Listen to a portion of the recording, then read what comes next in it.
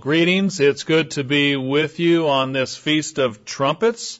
It is so wonderful to be keeping the holy days, especially as the world gets crazier and times get tougher and morals spin out of control in our world. It's so refreshing to be keeping the feast days and the holy days and understanding what God reveals to us, what will happen through these days. And we are so grateful for that. We really have a chance to even get a picture of what's going to happen probably in our lifetimes when we look at the Feast of Trumpets as we are observing today. To start off, let's turn over to Leviticus chapter 23 and verse 23. We read here about the Feast of Trumpets, the day that we are keeping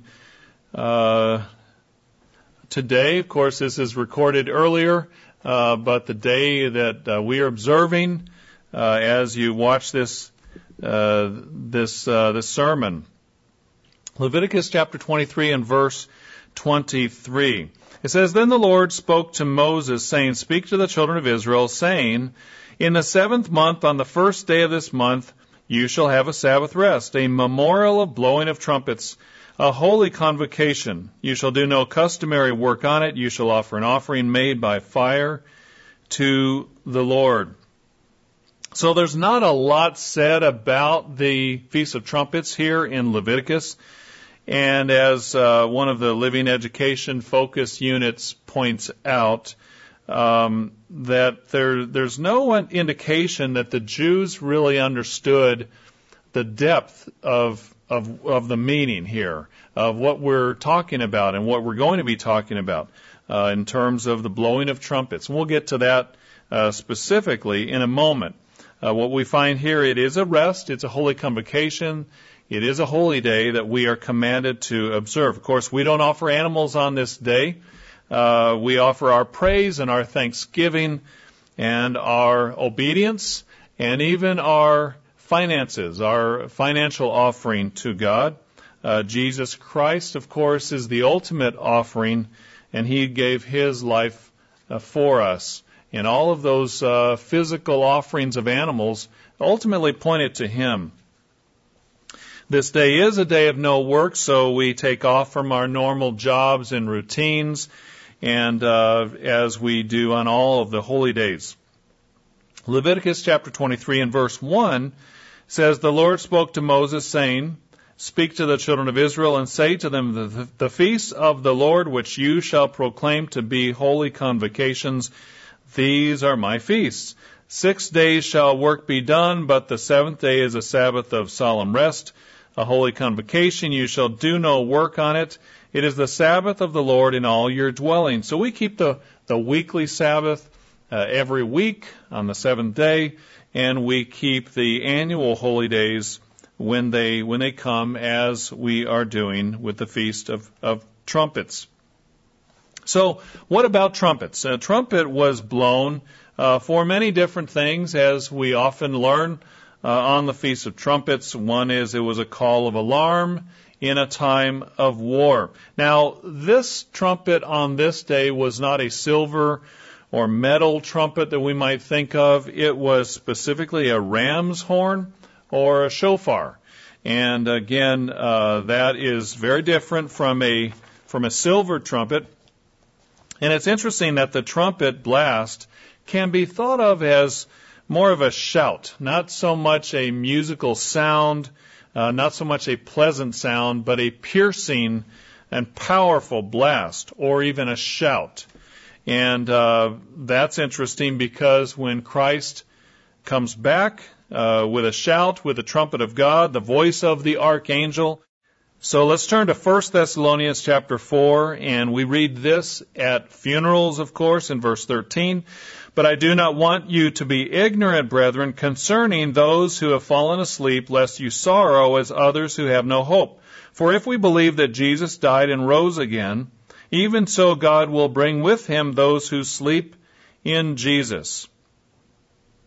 Verse 16, for the Lord himself will descend from heaven with a shout, with the voice of an archangel, and with the trumpet of God. And the dead in Christ will rise first. Then we who are alive and remain shall be caught up together with them in the clouds to meet the Lord in the air. So this day pictures Jesus Christ coming. And it pictures his voice being heard above the clamor, above the noise and the confusion of war, but also above the babble and above the pablum of this world that is going on and is going to only increase even today. You think about the endless bickering and the endless arguing that is a part of our world today. Brethren, are you getting tired of it? Are you getting tired of this world's endless wrangling? And have you ever wondered what God thinks about it? What God thinks about what he hears going on down here on earth. You know, there was an article that appeared in Psychology Today entitled, Is Civility Dead in America? The article reads, sadly, we seem to be living in an increasingly uncivil community. From presidential politics to random internet comments, there seems to be more and more rude, demeaning, insulting, and aggressive language and behavior in our society.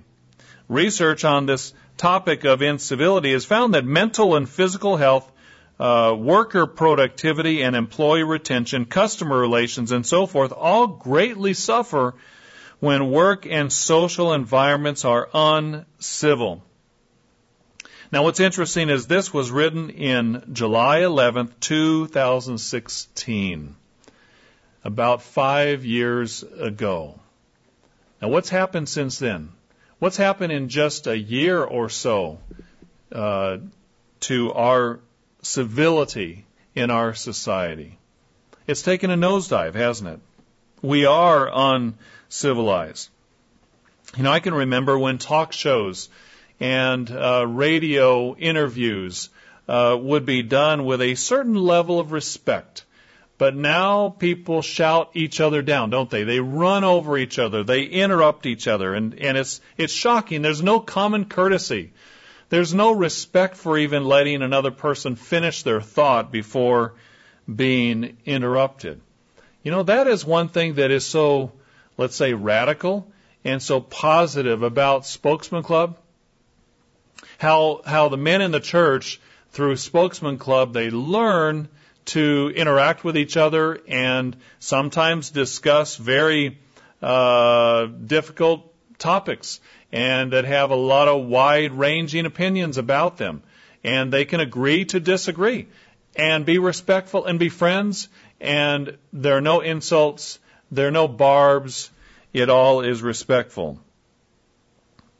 You know, I was not long ago in the shop with the getting an oil change and happened to catch a TV show on the TV in the waiting room there, and it's just shocking sometimes when you see some of the daytime television shows where a host will bring on people who maybe are having some horrible situation where the husband is having an affair with another woman, and the host will bring on the wife and the other woman, and thinking this is all going to be a good idea, and they wind up fighting and shouting and throwing things at each other, and the audience just eats it up.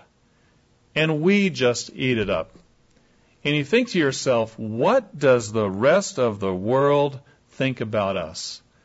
How must they view us in this country and other Western countries that use this kind of thing for entertainment? It's just amazing.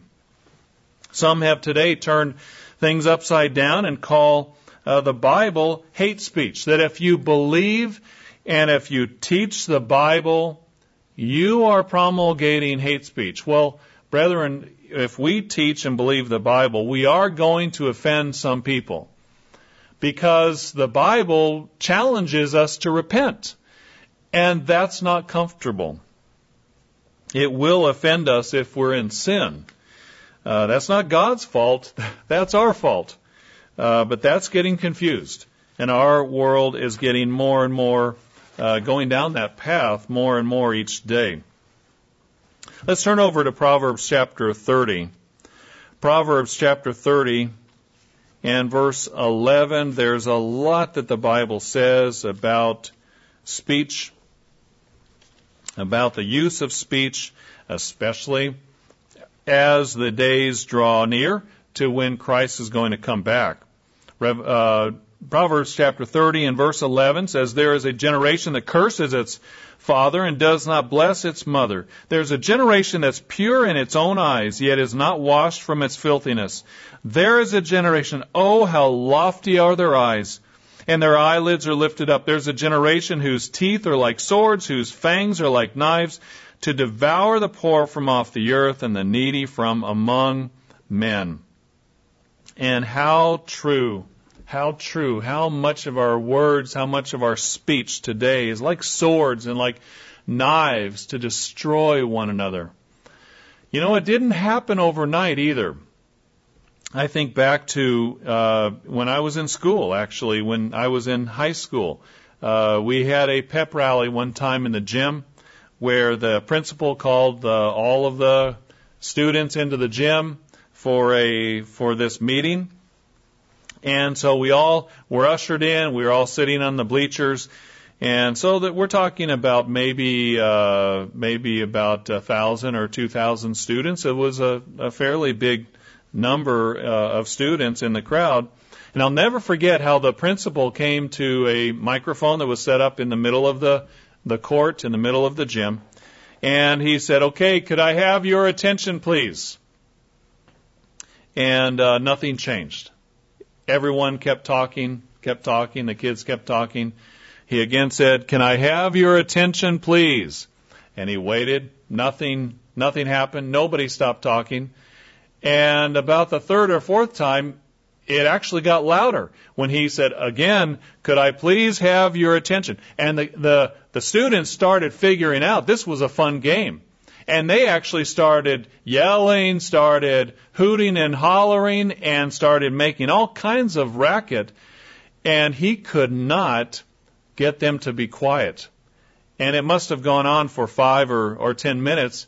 And finally, he just gave up, and he just started the program, whatever was going on for that day. But I thought, what a horrible, horrible example, an illustration of my class, of my classmates, of my generation. And think about this. This was decades ago. All of this didn't happen overnight. We are not the first time that this whole idea of uncontrolled speech, of uncontrolled words that are hurtful, that lack self-control, and that are only getting worse. Psalm 22, let's look at a few other places here as we set the stage. Psalm 22, as we are here on the Feast of Trumpets. Psalm 22 and verse 1. Even our Lord suffered from this malady. Notice in verse 1, my God, why have you forsaken me? Why are you so far from helping me and from the words of my groaning? Notice in verse 7, all those who see me ridicule me. They shoot out the lip, they shake the head, saying, he trusted in the Lord. Let him rescue him. Let him deliver him, since he delights in him. You know, Jesus gave his life. He let his blood spill out and his lifeblood flow out. But even before he gave his life, he was being ridiculed and insulted throughout his ministry, wasn't he? He was being put down through a lot longer than just the moment that he died. That was the way that he was having to live, because he was in this flesh.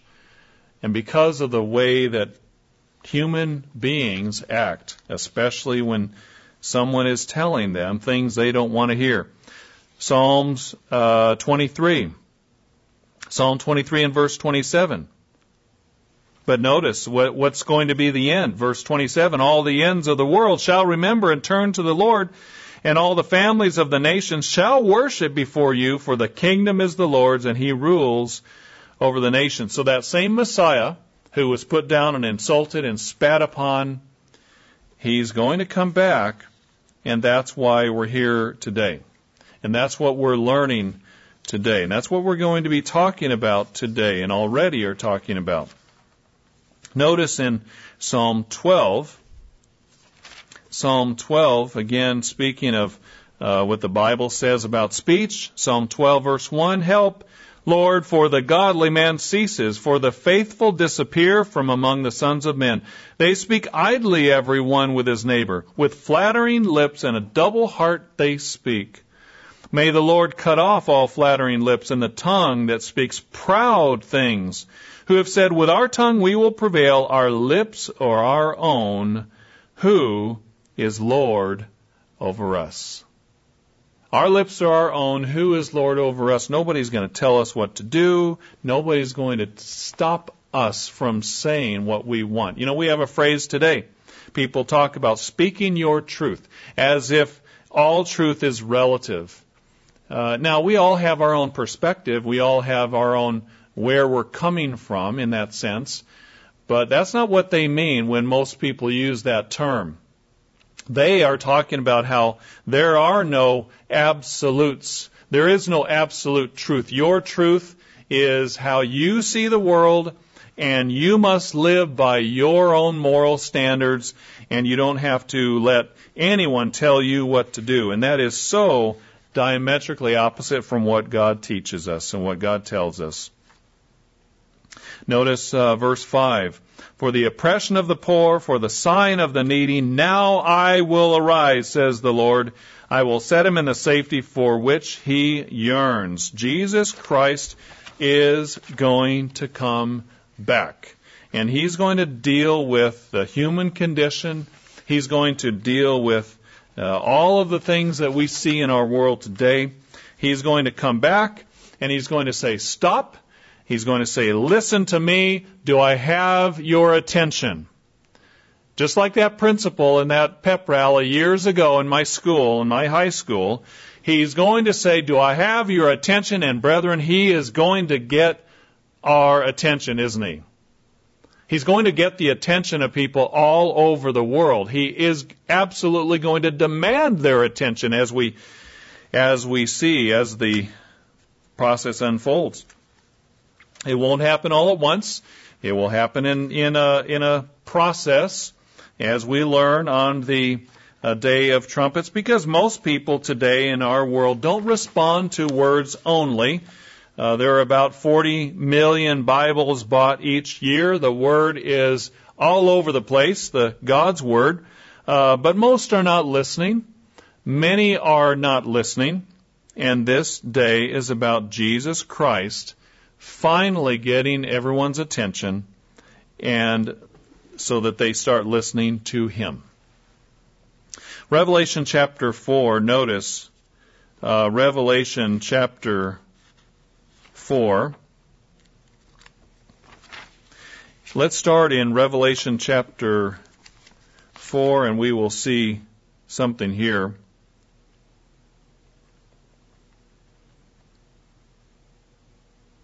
Before that, let's go back a little ways. Before Revelation, let's go to Romans. That brings us to why we're here and what we're all about on the Feast of Trumpets. Let's turn to Romans chapter 3. Romans chapter 3. And verse 11. This really describes our day, if we think about it. Verse 11, there's none who understands. Verse 10, there's none righteous, no, not one. There's none who seeks after God. Verse 12, they have all turned aside. They have together become unprofitable. There's none who does good, no, not one. Their throat is an open tomb. Verse 13, with their tongues they've practiced deceit. The poison of asps is under their lips, whose mouth is full of cursing and bitterness. Their feet are swift to shed blood. Destruction and misery are in their ways. The way of peace they have not known. There is no fear of God before their eyes. This describes our day. It's a perfect description of what's happening right in front of us. The violence, the hatred, the anger, the non-stop arguing and bickering going on, whether it's in person or whether it's online or whether it's in between world leaders or in the media, it doesn't matter. The non-stop bickering. But notice in verse 19. Now he says, now we know that whatever the law says, it says to those who are under the law. And then notice the last half of verse 19, and this is where we're going to get our title for today. That every mouth may be stopped, and all the world may become guilty before God. Brethren, what will be accomplished on this day? What will be accomplished on the Feast of Trumpets? Jesus Christ, as our elder brother, as the master, the boss, will come back and say, enough. He'll come back and say, stop, no more. He'll come back and say, I want your attention now. And every mouth will be stopped. Brethren, if you'd like a title for this sermon today is every mouth will be stopped. Every mouth will be stopped, just as we read here in Romans chapter 3 and verse 19. Now, it won't happen all at once. There are events that will lead up to it. There is a process that's going to unfold on the Feast of Trumpets, or the days that the Feast of Trumpets represent. But his voice will be accompanied by action, because today, human beings, by and large, are not willing to listen to words only. They many only understand actions. And so Jesus Christ, when he comes back, he's going to back up his words with actions, and he will stop every mouth. Let's look at some of the highlights in Revelation that this day talks about here. In Revelation chapter 4, notice, Revelation chapter 4. In verse 1, after these things I looked, and behold, a door standing open in heaven, and the first voice which I heard was like a trumpet speaking with me, saying, come up here, and I will show you things which must take place after this. So we read about a lot of communication in Revelation, as we're going to see. It's very important to God. Communication is extremely important. Notice in verse 5, from the throne proceeded lightnings and thunderings and voices. Verse 6, before the throne there was a sea of glass like crystal. In the midst of the throne, around the throne, were 4 living creatures full of eyes in front and in back. And it describes the different creatures. And verse 8, it says, they do not rest day or night, saying, holy, holy, holy, Lord God Almighty, who was and is to come. Now, these beings are not flattering God. They aren't just saying nice things to him so that he feels good. We might even look at this and it looks a little strange to us the way it's framed, that they have neither rest day nor night, and they just say holy, holy, holy over and over and over again. But let's think about that. These are not robots. Let's think a little bit about what's happening and what they're doing. They are expressing reality. They are just expressing the truth. They are praising God, and they do it every day. Now, is there anything in the Bible that tells us that we should be instant in prayer, that we should continually be communing with God as we walk through the day with him? Are we not by our lives to proclaim him day and night? Notice, hold your place here, and notice in Psalm 34. Psalm 34, and verse 1. Psalm 34, in verse 1, I will bless the Lord at all times. His praise shall continually be in my mouth. My soul shall make its boast in the Lord. The humble shall hear of it and be glad. Oh, magnify the Lord with me, and let us exalt his name together. So you and I are being trained. You and I are walking this way of life. And whether we're young or old, we're learning to praise him continually. It doesn't mean that we have to tell everyone that we see on the street, praise the Lord or something, but we are in communion with him all day long. We should be, we need to be, we have to be walking with him, and by our lives we have to be praising him all the time. And the longer I live, the more I see how important that is, that we are walking through the day. And at certain times in the day, we get down on our knees when we can, and we thank him for the day. We thank him for leading and guiding us through that day, through whatever challenges that we are confronting at that moment. And then even when we're not on our knees, as we're going about our day, we stop and pause occasionally, and we thank God for what he's doing. And ultimately, our mind is on him more and more. And we understand that we really need to give every moment to him of our lives. There are no moments that are just ours, that are, solely belong to us, because he owns us. And so when these beings back in Revelation chapter 4 are praising him night and day, brethren, is that not what we are training to do? To have our minds focused on him night and day. And frankly, living a life that is in praise of him night and day. Revelation 5, verse 11. Notice, then I looked and I heard the voice of many angels around the throne, the living creatures and the elders, and the number of them was 10,000 times 10,000. This huge number of angels and thousands of thousands, saying with a loud voice, notice the communication going on here, worthy is the Lamb who was slain to receive power and riches and wisdom and strength and honor and glory and blessing.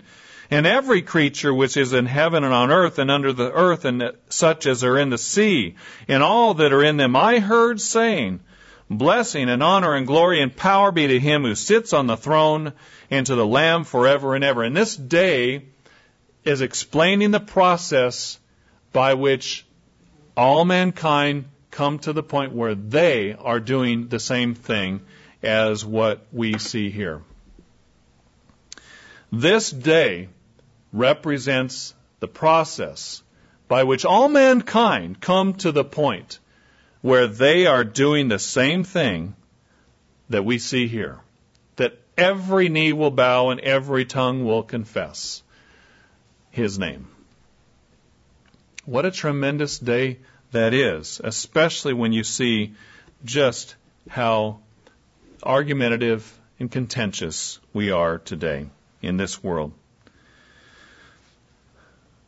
If you look at chapter 6, we begin to see the seals being poured out. Revelation chapter 6 in verse 1. Now I saw when the Lamb opened one of the seals, and I heard one of the four living creatures say with a loud voice, like thunder, come and see. And then he describes what he saw, and we're not going to go into all the details here, but we see the first four seals being opened up. The first having to do with a religious system that is going to be militant, that is going to be to wreak havoc on the world. In fact, hold your place there and just go over to Revelation chapter 13 for a second. Revelation 13, this religious system that is being referred to in chapter 6 and verse 2 is spoken of here. Then I saw another beast coming up out of the earth, and he had two horns like a lamb, but spoke like a dragon. We're talking about how we use our tongues here. We're talking about this day of trumpets is a day when God gets control of the mouths and the tongues of all humanity, and including this individual who looks like a lamb but speaks like a dragon. He's being influenced by Satan, the devil. Back in Revelation chapter 6, we see the second seal in verse 3 opened, and that is, of course, war and great violence on the earth. Verse 5, the third seal, famine. Verse 7, the fourth seal, a great deal of death. 1/4 of the population die. Verse 9, the fifth seal, the death of the martyrs. Those who are not in the place of safety will be martyred. Verse 12 through 14, the sixth seal, the heavenly signs. The whole creation convulsing in preparation for what's coming, in preparation for the King returning to the earth, coming to this earth. Notice in Revelation chapter 8 and verse 1. Then when he opened the seventh seal, there was silence in heaven for about half an hour. Now, we've talked about this before, but sometimes silence has a greater impact than sound. When you really want to get people's attention, sometimes there is no substitute to silence. Did you ever have your parents, when you were young, was there ever a time when you'd done something wrong and you got that look? And maybe they didn't even say anything right away.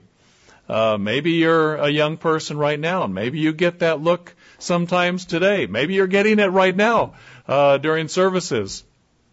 Sometimes that look tells you all you need to know.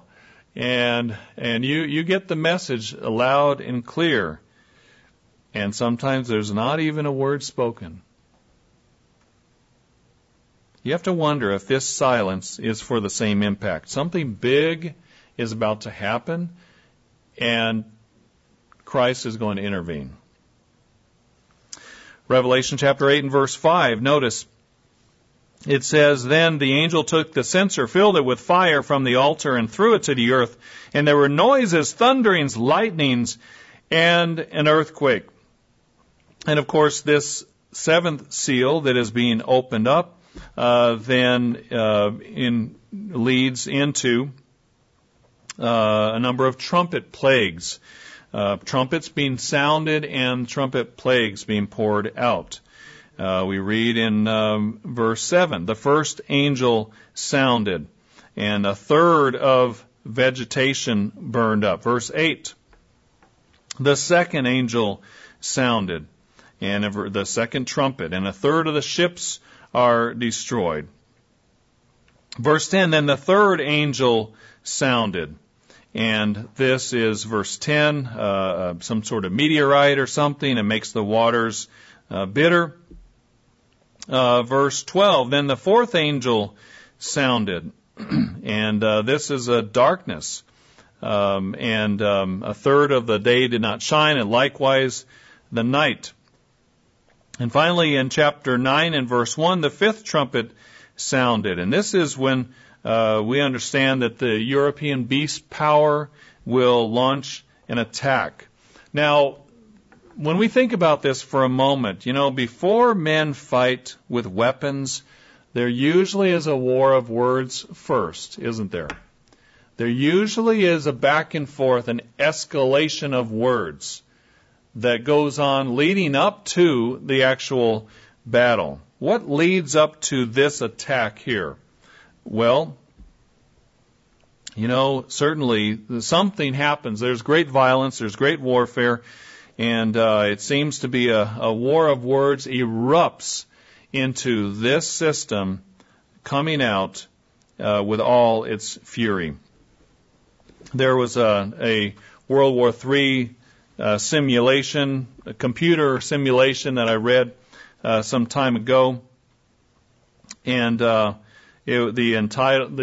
title of the article about it was U.S. military chief warns of fresh threat from resurgent Russia, NATO superiority eroding.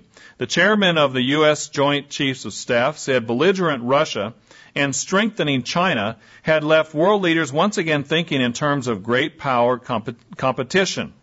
He said the post-Soviet years of U.S. global dominance was coming to an end, and NATO has to face up to this new reality.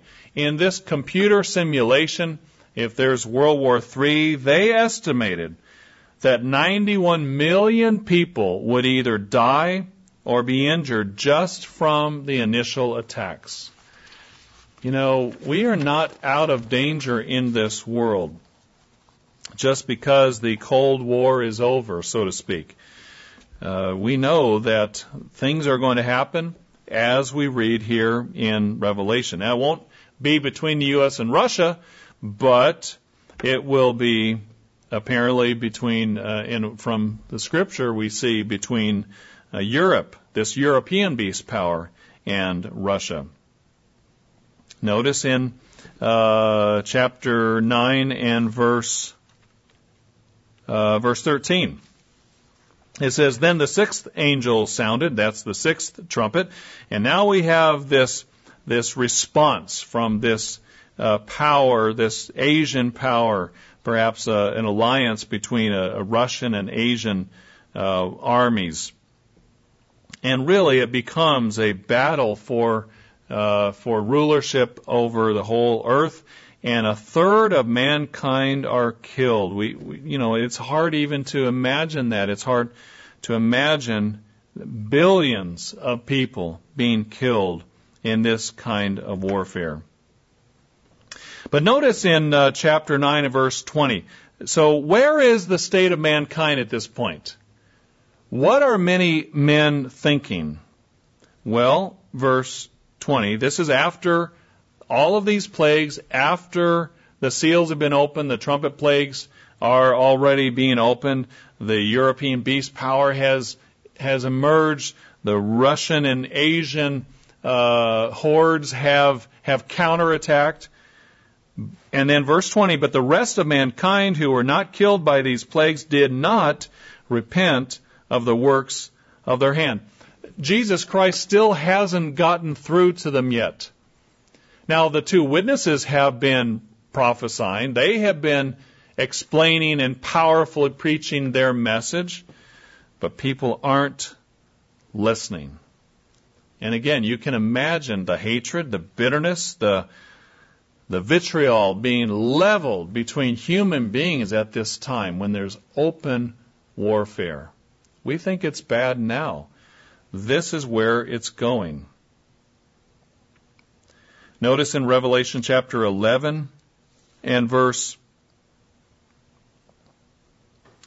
15. Revelation chapter 11 and verse 15. Then the seventh angel sounded, and there were loud voices in heaven saying, the kingdoms of this world have become the kingdoms of our Lord and of his Christ, and he shall reign forever and ever. And the 24 elders who sat before God on their thrones fell on their faces and worshipped God. There is going to be a time when it's all over, or at least it's the beginning of the end. At least Jesus Christ is being proclaimed as the King, and there are loud voices in heaven, and these things are being pronounced, and the final chapter is unfolding, let's say, in that sense. Let's turn over to Revelation chapter 15. Revelation chapter 15 and verse 1. Then I saw another sign in heaven, great and marvelous, 7 angels having the 7 last plagues, for in them the wrath of God is complete. And I saw something like a sea of glass mingled with fire, and those who have the victory over the beast, over his image and over his mark and over the number of his name, standing on the sea of glass, having harps of God, they sing the song of Moses, the servant of God, and the song of the Lamb, saying, great and marvelous are your works, Lord God Almighty. Just and true are your ways, O King of the saints. Who shall not fear you, O Lord, and glorify your name? For you alone are holy. For all nations shall come and worship before you, for your judgments have been manifested. You know, brethren, at this point we are seeing that the saints have been made spirit. And now they are standing before the sea of glass, and they are singing this song. They are praising God. They are using their voices to magnify Him and to thank Him for all that He's doing, both in their own lives and also on earth, what He's accomplishing, what He is finally putting into motion here on earth, the wrap-up of this age, the end chapter of this age. Brethren, what a tremendous glimpse into what that will be like at that point. And doesn't it make us stop and pause to think, what should we be doing now? How are we using our words now? If that's what we're going to be doing, if those are the kinds of things we're going to be telling God, then praising Him for His works, thanking Him for what He's doing, for intervening, acknowledging Him for being the creator and guider and sustainer and preserver of everything. How much should we be thinking about those things and saying those words now when we are in our private time with God? And even as we talk to one another, as we explain and as we share stories about how God has intervened with us. How are we using our words? Because this day has a huge impact and effect on what is happening with how people are using their tongue, how they're using their words in this age, and why Christ is going to intervene. Because words lead to action. Words lead to actions. Notice in Revelation 16 and verse 1, here are the final bowls of wrath that are poured out. Revelation chapter 6:1, in verse 2, so the first went and poured out his bowl upon the earth, and a foul and loathsome sore came upon the men who had the mark of the beast and those who worshipped his image. And the other bowls are poured out in the second bowl, in verse 3, every living creature dying in the sea. Verse 4, the third bowl, the water is poisoned. Verse 8, the fourth bowl, the tremendous heat. And then notice verse 9. And men were scorched with great heat, and they blasphemed the name of God who has power over these plagues, and they did not repent and give Him glory. I think we're always struck on the Feast of Trumpets when we read these things. After all of this, after all of the witness, after all of the warning, some just can't shut their mouths, can they? Some just can't get the picture that God wants their attention, and they need to just be quiet and stop mouthing off at God. And yet, this continues to happen. Isn't it remarkable, brethren, how stubborn we as humans can be? Now, we shouldn't assume that all will be in that category. Some people will undoubtedly sit up and listen. Deuteronomy chapter 4 talks about some in captivity will listen, but many won't, and God predicts that here. Notice in verse 10. Then the fifth angel poured out his bowl on the throne of the beast, and his kingdom became full of darkness, and they gnawed their tongues because of the pain. They blasphemed the God of heaven because of their pains and their sores, and did not repent of their deeds. They blasphemed even after all of these things happened. Sometimes we, and detractors of God and the Bible, make God to appear as a tyrant or harsh, when in history there are times when He maybe wiped out a nation, where He told the Israelites to wipe out, obliterate a nation. The Canaanites, God said to wipe them out. Why? Well, because they were so debased, They were so corrupt that they offered their children for sacrifice. And God was telling them, look, when a society gets so debased, degenerate, that they kill their own children because of their warped view of how they are worshiping whoever they're worshiping, God says they need to stop one way or the other. And they're certainly not listening to me. What about the people of Sodom? God burned up that city, didn't he? Well, again, they'd gone so far into sin. It was past the breaking point in their life, in this life. And God said, look, you have hardened yourself so far, I'm going to just let you go to sleep, and that's what death is, and I'm going to set you aside for now, and you're going to be raised later on in the great white throne judgment period. And I'm going to use those alive, those who live through the tribulation and day of the Lord. I'm going to use people who are humble and who can be worked with and who can form a core of humanity that is willing to repent and that is willing to shut their mouths from blaspheming God and mouthing off at God. And maybe those who don't survive are those that God says, you're so hardened, I can't use you in the beginning of the millennium. So I'm going to set you aside for now, but in His love, He's going to give them a chance. We learn about that on the last great day. So He'll put to sleep the hardheads. He'll put to sleep the hardheads. We see in Revelation 16 and verse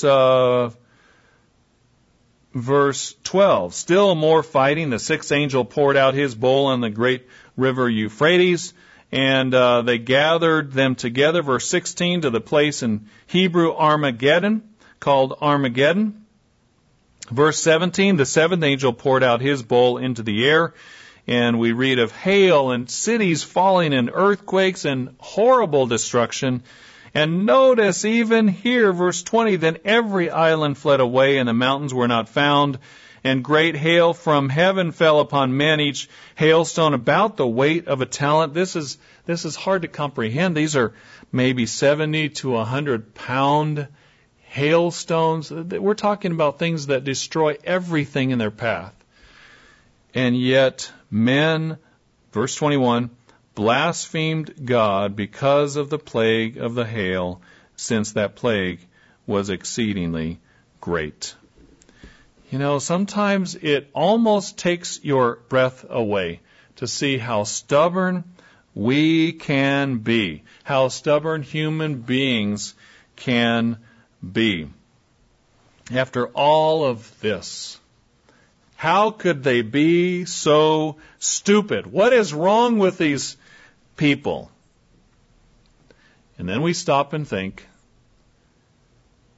except for me being called by God, except for God working with my mind, except for God granting me repentance, where would I be? Can we ever be stubborn? Have there been times when my words have been arrogant? Have there been moments when 2 Peter chapter 2 talks about great swelling words of emptiness? Have we ever had moments of arrogance and vanity, and it's come out in our words? And if given the right circumstances, if the right buttons were pushed, if the right conditions were there, if I was not called, if my human nature was allowed to run its full course, what am I capable of with my tongue? And we all must ask ourselves that. The lesson is for us. We're warning the world, but by and large, they're not listening. We have to give them a witness. We have to accomplish our job. But by and large, they're not listening.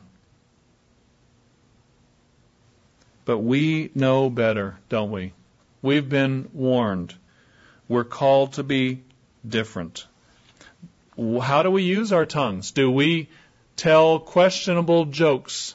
Do we use euphemisms that really are, frankly, taking God's name in vain, but just in a veiled way?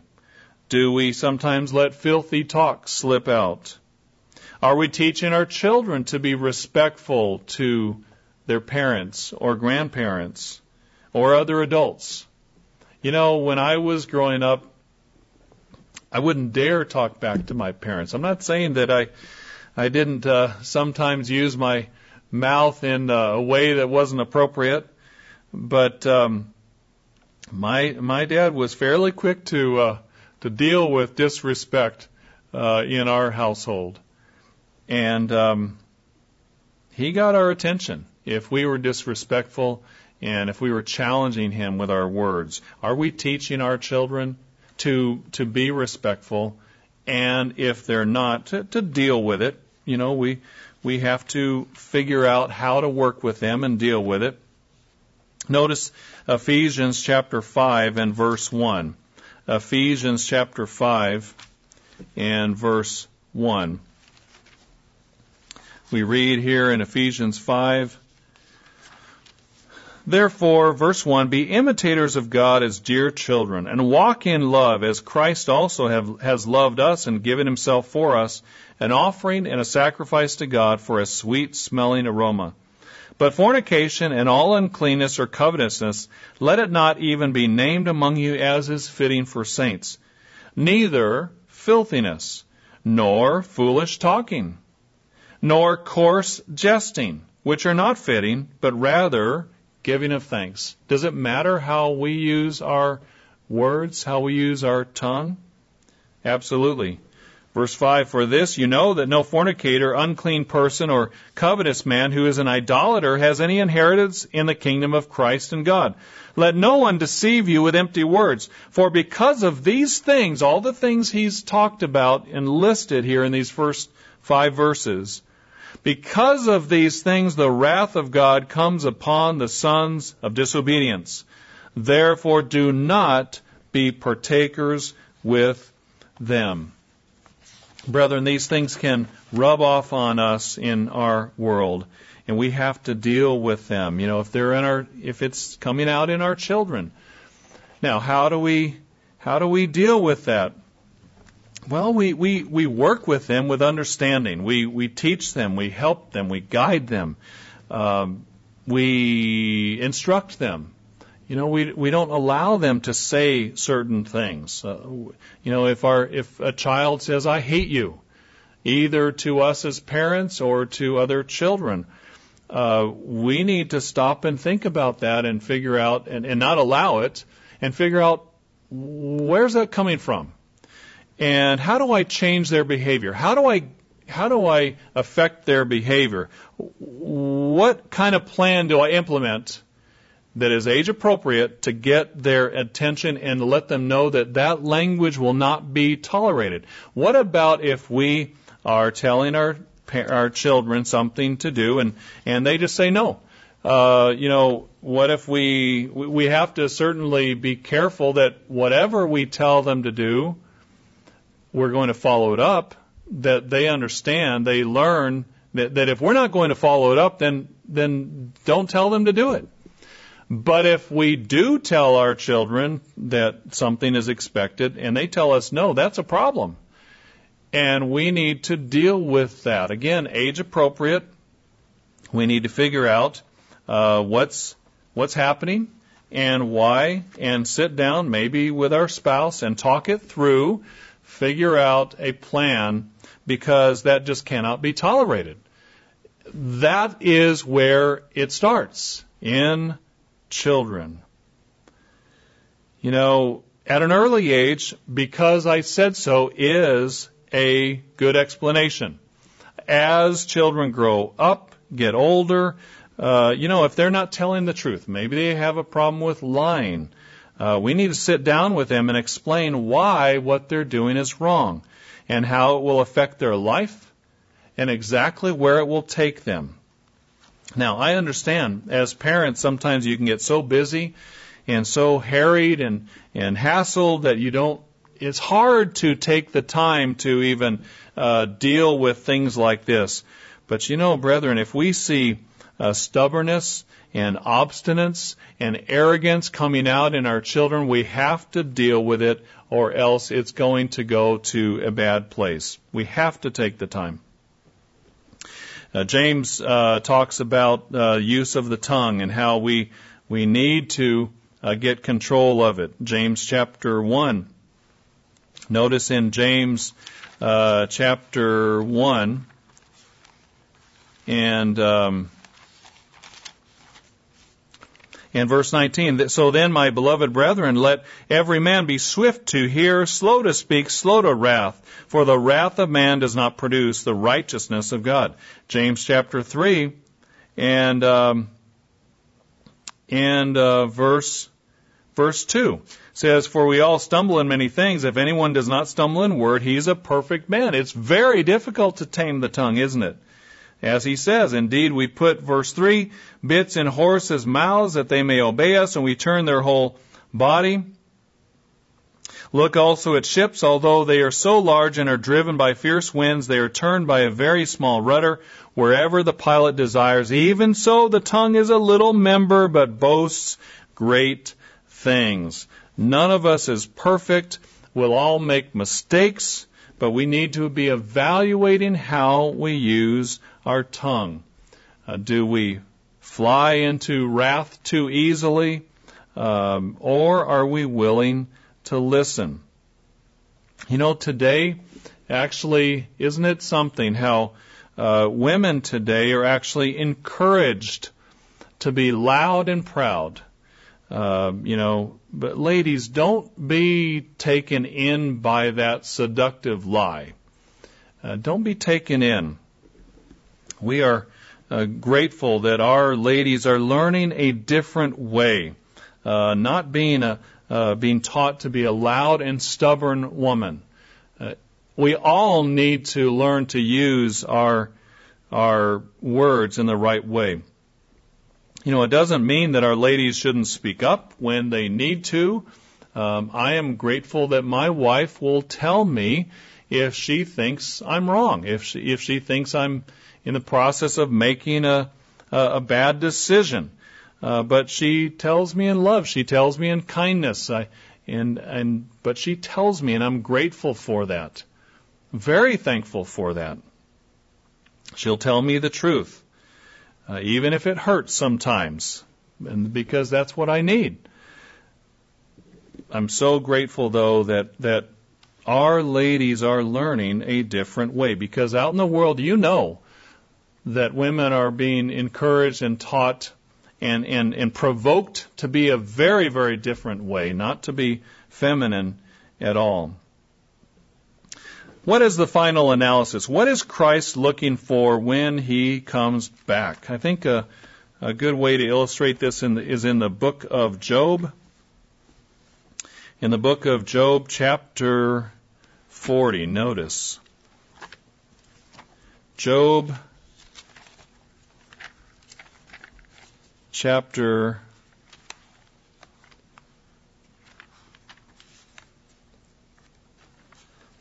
40.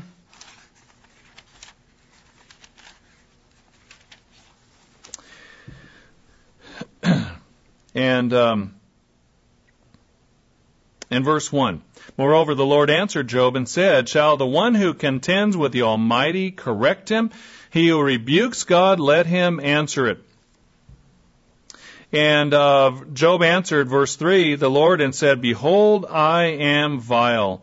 What shall I answer you? I lay my hand over my mouth. Once I have spoken, but I will not answer. Yes, twice, but I will proceed no further. When Job was going through his trial, and God helped him to see what he needed. And he was full of himself at the beginning. And he said some things that were not exactly respectful. And sometimes maybe we can judge Job for that. But brethren, do we ever feel that God is not fair in our lives?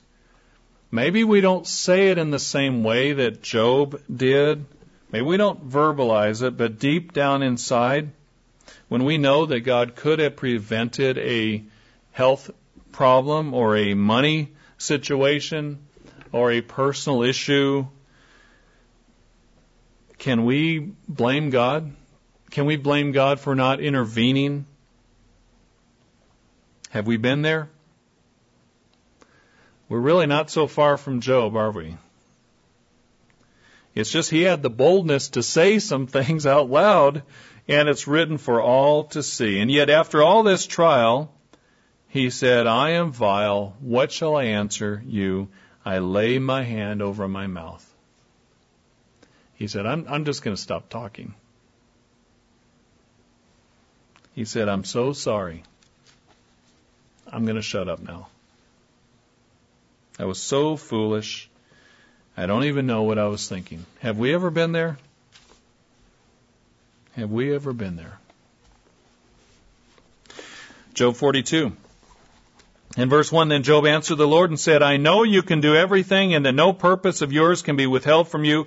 You asked, who is this who hides counsel without knowledge? Therefore I have uttered that which I did not understand. Things too wonderful for me which I did not know. Listen, please, and let me speak. You said, I will question you, and you shall answer me. I've heard of you by the hearing of the ear, but now my eye sees you. I abhor myself and repent in dust and ashes. This is something that we commonly use when counseling someone for baptism. It's the end point that Christ is looking for in us. Someone who is repentant, someone who is asking for forgiveness, and someone who has stopped their mouth. Someone who is willing to just be quiet and let God talk to them. And this is what these events of this day will lead to. Notice in Ezekiel chapter 36. Ezekiel chapter 36, it speaks of a time when Israel will be humbled. Why? Because of there are many sins, but notice in just one example, Ezekiel 36 and verse 22, Ezekiel 36 verse 22, therefore say to the house of Israel, thus says the Lord God, I do not do this for your sake, O house of Israel, but for my holy name's sake, which you have profaned among the nations wherever you went. And I will sanctify my great name, which has been profaned among the nations, which you have profaned in their midst. And the nations shall know that I am the Lord, says the Lord God, when I am hallowed in you before their eyes. When you hallow me, when you start to speak about me and speak to me in a totally different tone, in a tone which is repentant, in a tone which is appreciative, a tone which is humble, a tone which is wanting to serve you, wanting to serve God. What a difference. He says, I'll put a new spirit in you, and you will remember your evil deeds and loathe yourselves, verse 31. What a difference. That is a group of people that Christ can use to start to build and rebuild a civilization. People who are humble and teachable and malleable. And isn't that the same exact process He's starting with us? Let's make sure we are responding in the right way. That we are not profaning His name. That we are having a new heart. That we loathe ourselves when we fall into sin or when we fall into negative patterns that we ought not do.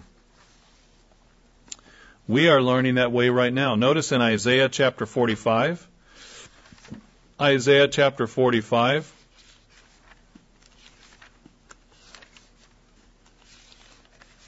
in verse 22. Look to me and be saved, all you ends of the earth. For I am God, and there is no other. That's the message of this day.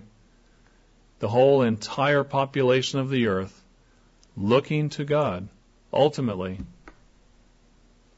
and obeying Him. I have sworn by myself, verse 23, the word has gone out of my mouth in righteousness and shall not return, that to me every knee shall bow and every tongue shall take an oath. That's the goal.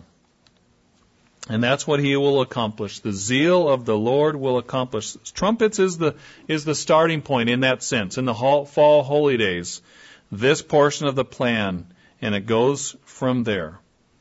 Let's thank God for His great plan. Let's thank God that He will stop the mouths of rebellion. What a peaceful and quiet time it will be when all of the racket and all the clamor and all the anger and all the arguing and all the insults will finally end. And let's thank God that He is teaching us to learn from Him now, that we are learning a different way to walk with Him, to regulate our ways and our words and our tongue, and teaching our children to do the same right now. The Day of Atonement will picture Satan's mouth being stopped. He's the accuser of the brethren. And he accuses them night and day, accuses us night and day. And he will be stopped too. And then the rebuilding of the cities and lives will be able to start. But it has to start with the Feast of Trumpets. And it will. When mankind will be introduced to its Maker, we understand that the whole process starts at Passover with Christ's sacrifice, but it leads right up to the Feast of Trumpets, when finally, Jesus Christ will come back, and the mouths of the proud will be stopped, every knee will bow, and every tongue will confess that He is Lord, and He is Savior, and He is King. He's the one who is our Creator and Savior, the one who gives us life and breath. Godspeed that day.